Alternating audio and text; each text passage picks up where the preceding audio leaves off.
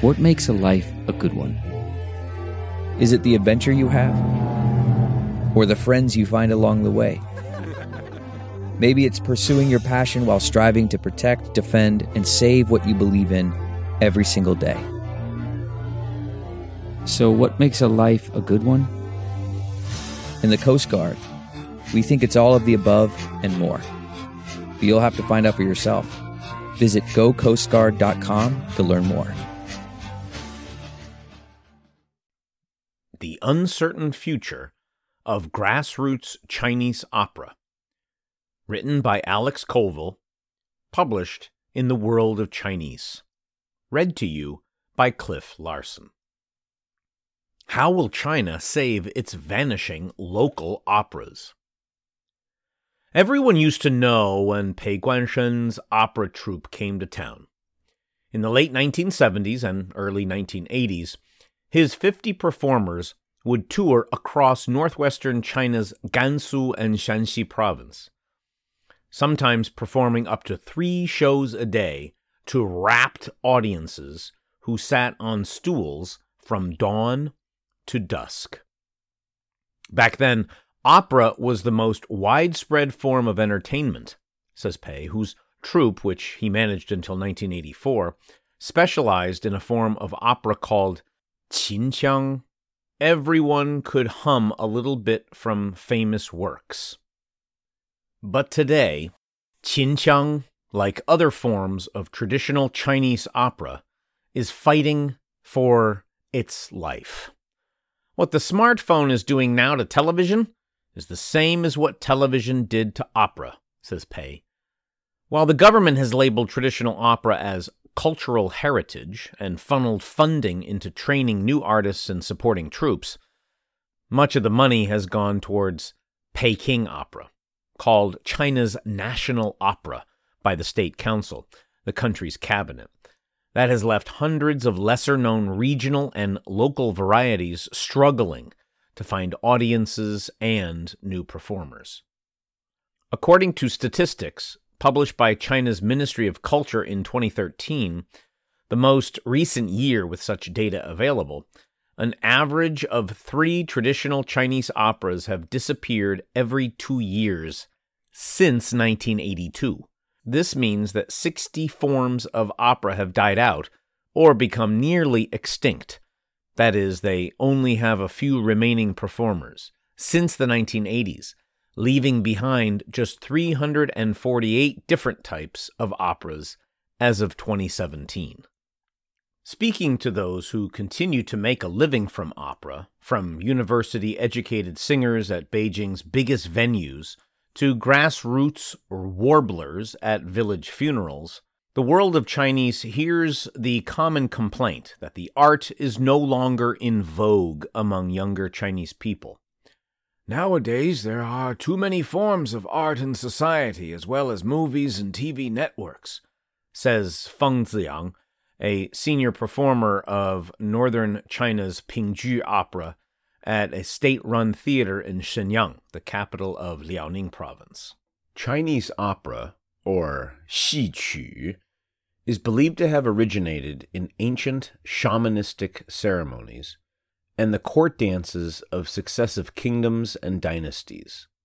It initially took the form of songs and dances performed outdoors in rural communities as part of religious rituals, from praying for a good harvest to ending an epidemic. Later, it evolved into forms of mass entertainment that drew crowds from across the local region. The first written opera scripts appeared in the 13th century. Many regional operas recycle the same historical or legendary stories, but differ by dialect, musical style, and performance. For example, Yue opera from the Yangtze Delta only uses female performers. Sichuan opera features fire-breathing and lightning-fast mask changes, and southeastern China's Nuo opera is known for its uncanny masks. The qinqiang style, which is from Shanxi, is characterized by harsh singing that practitioners literally call yelling. It means singing your heart out as loudly as you can, says Pei. Opera's grassroots popularity made it a key vehicle of propaganda for the party, which commissioned new works based on revolutionary tales and values, and excised superstition and sexual references from older scripts. After founding the modern Chinese state in 1949, opera singers, traditionally an ostracized class, became part of the establishment. The Peking opera star Mei Lanfang was even given a place on the rostrum when Mao Zedong announced the establishment of the People's Republic of China. In urban areas, the government set up opera houses where troops could train new members and rehearse, and moved performances onto Western-style theater stages in lieu of ramshackle outdoor scaffolds. In each county, the state registered opera troupes and gave guaranteed cradle-to-grave jobs to artists who produced or performed operas. During China's market-oriented reforms of the 1970s and 1980s, state funding was withdrawn from most troupes. The new urban middle class, who might have made up the market to support opera in the government's stead, had the option to spend their money instead on the Western music and other cultural imports now flowing into China. Unlike, say, the teaching of Shakespeare in the English-speaking world, younger people in China received little education about opera as a serious form of cultural heritage, leading to extreme cultural alienation, says Haili Ma, an associate professor of performance and creative economy at Leeds University and a former Yue opera performer who has researched the state of the tradition in China today. Part of the research includes an interview with a performer who witnessed bored students at Tongji University crawling en masse through a hole in the roof to escape an opera performance in the late 1990s to continue studying for their exams. Theater opera is in decline. This is an indisputable fact, says Feng, the Shenyang-based performer.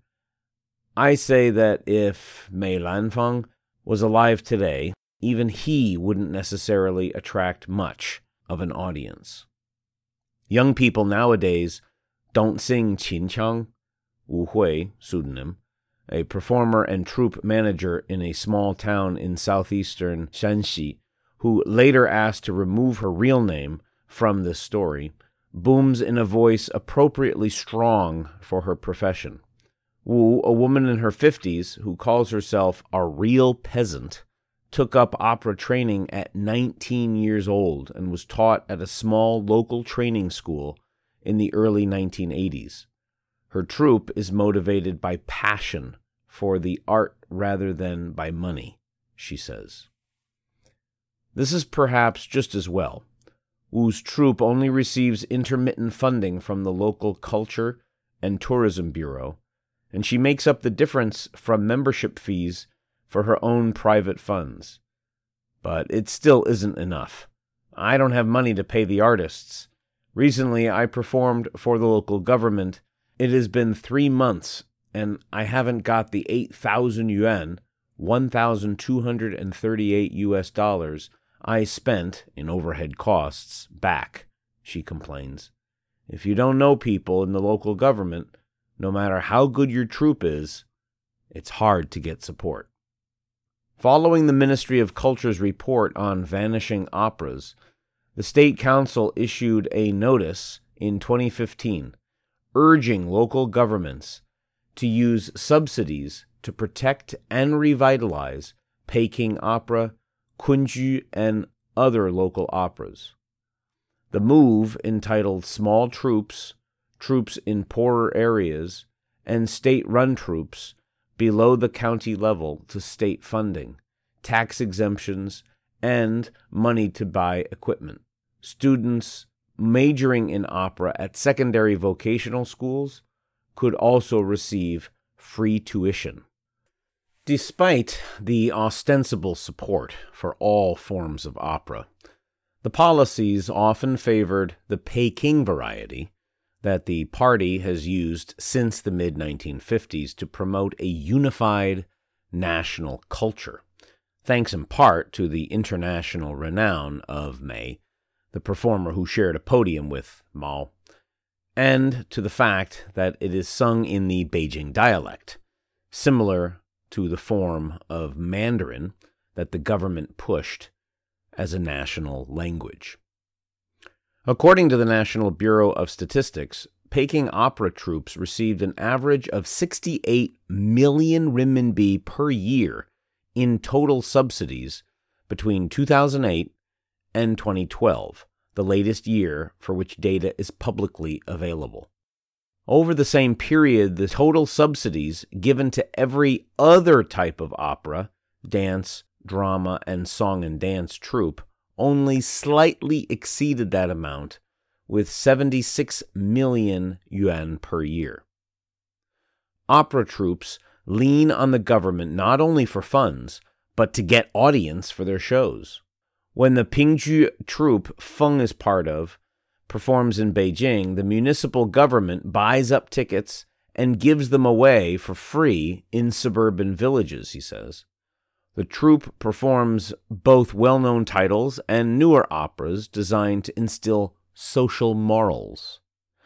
My troupe's original production basically all have to do with transmitting positive energy, Feng says, using a party buzzword.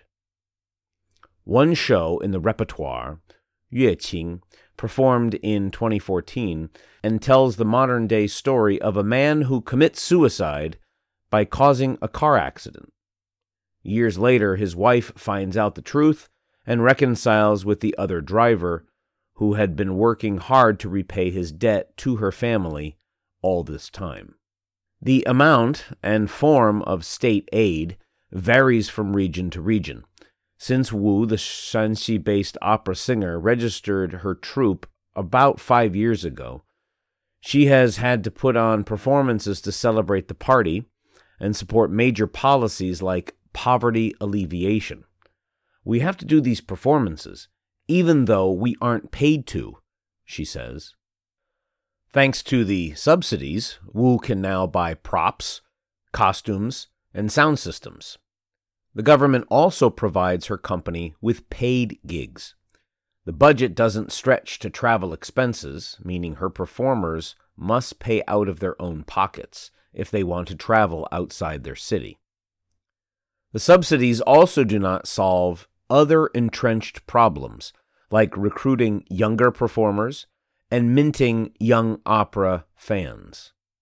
Although Wu is teaching 3 children to perform, her troupe of around 50 people is basically between 45 years old and 70 years old, she says. Part of the problem is that opera training is lengthy, grueling, and results in low-paid work. Despite his long years of experience, Feng's monthly salary is only around 4,500 renminbi, after taxes and Social Security payments, slightly over half the average salary in his city. Around 30 youngsters recently completed their training with the troupe, says Feng. He reckons they still need 3 to 4 more years of doing non-singing background roles before they no longer get nervous on stage and can open their mouths. Then up to 7 years of singing minor parts before they are ready for the main roles. If you can get 4 or 5 first-class performers out of 30 apprentices, that's already very good, he says. In recent years, many opera troupes, including Feng's, have tried to attract younger audiences by putting on performances for children, live streaming shows on short video apps like Kaishou or Douyin, China's TikTok twin. Feng himself can get up to 2,000 views per stream, but only 100 regular fans. The hugely popular video game Honor of Kings has also introduced opera-themed player avatars. But their efforts have only had a limited impact. Ma, the associate professor, says one of her doctoral candidates found that dozens of gamers felt the avatars bore little cultural relevance to their lives. The student recently surveyed around 100 players who did not use the opera-themed avatars to find out why. Some of the answers were, "They scream like Peking opera, scream like ghosts. I don't like it. It has no cultural relevance to us," says Ma. The industry's inherent conservatism is another problem, Ma says. Unfortunately, the traditionalists, the people who do have the voice to tell the government what to do, who hold the important positions like heads of opera schools and colleges, these people don't want to change. Additionally, younger people are often put off by the themes of older operas, Wu says, citing The Seedling Vendor, an opera in her troupe's repertoire that urges women to obey their in-laws. While some older audience members in the villages enjoy the work, some daughters-in-law today just don't like this kind of content, she admits. Ma says it remains to be seen whether the government's policies are rekindling the popularity of traditional opera in different regions. Shanghai's different from Beijing, and Shanxi is different from Shanghai. You have to really break them down into very complicated socioeconomic platforms. And while a lack of attendance records makes it difficult to pinpoint the level of interest in opera in the countryside, Ma's research suggests that some local forms continue to thrive in rural communities. For instance, operas continue to serve important roles as rituals to appease the gods in rural areas near the city of Quanzhou in southeastern China's Fujian province. Compared to the city's state-run opera house, which struggles to find audiences, opera performances crowdfunding by local families are still part of an important ritual celebration in some rural communities. A makeshift theater Ma visited in 2016, around 30 minutes drive from Quanzhou, was built in celebration of a new ancestral hall for a wealthy local family. The performance began with actors dressed as the 8 Taoist immortals offering incense to family deities, and later featured military reenactments and clowns uttering obscenities to spark laughter in the audience. Funding for both performances came not from local government, but from family members working overseas. In central parts of China, because the ancestral lineage link is weaker, they have to rely quite closely on the government, Ma says. Whereas today, the eastern coast, there continues to be a strong global diaspora network with more independence and therefore more diverse ritual opera activities. Similarly, in Shanxi, rural families have paid Wu's Qinqiang troupe to sing at weddings and funerals, both for ceremony and entertainment.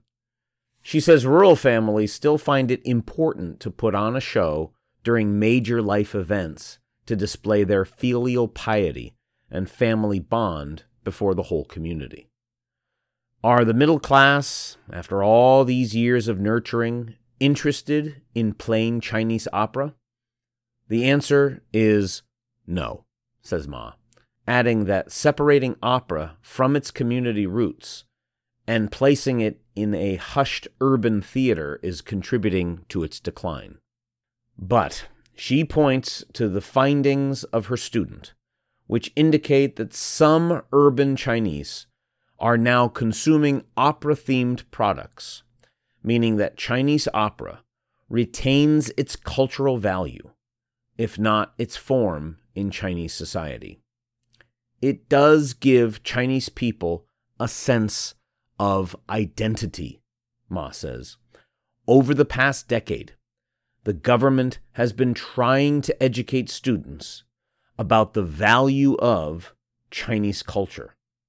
So it is now beginning to pay off.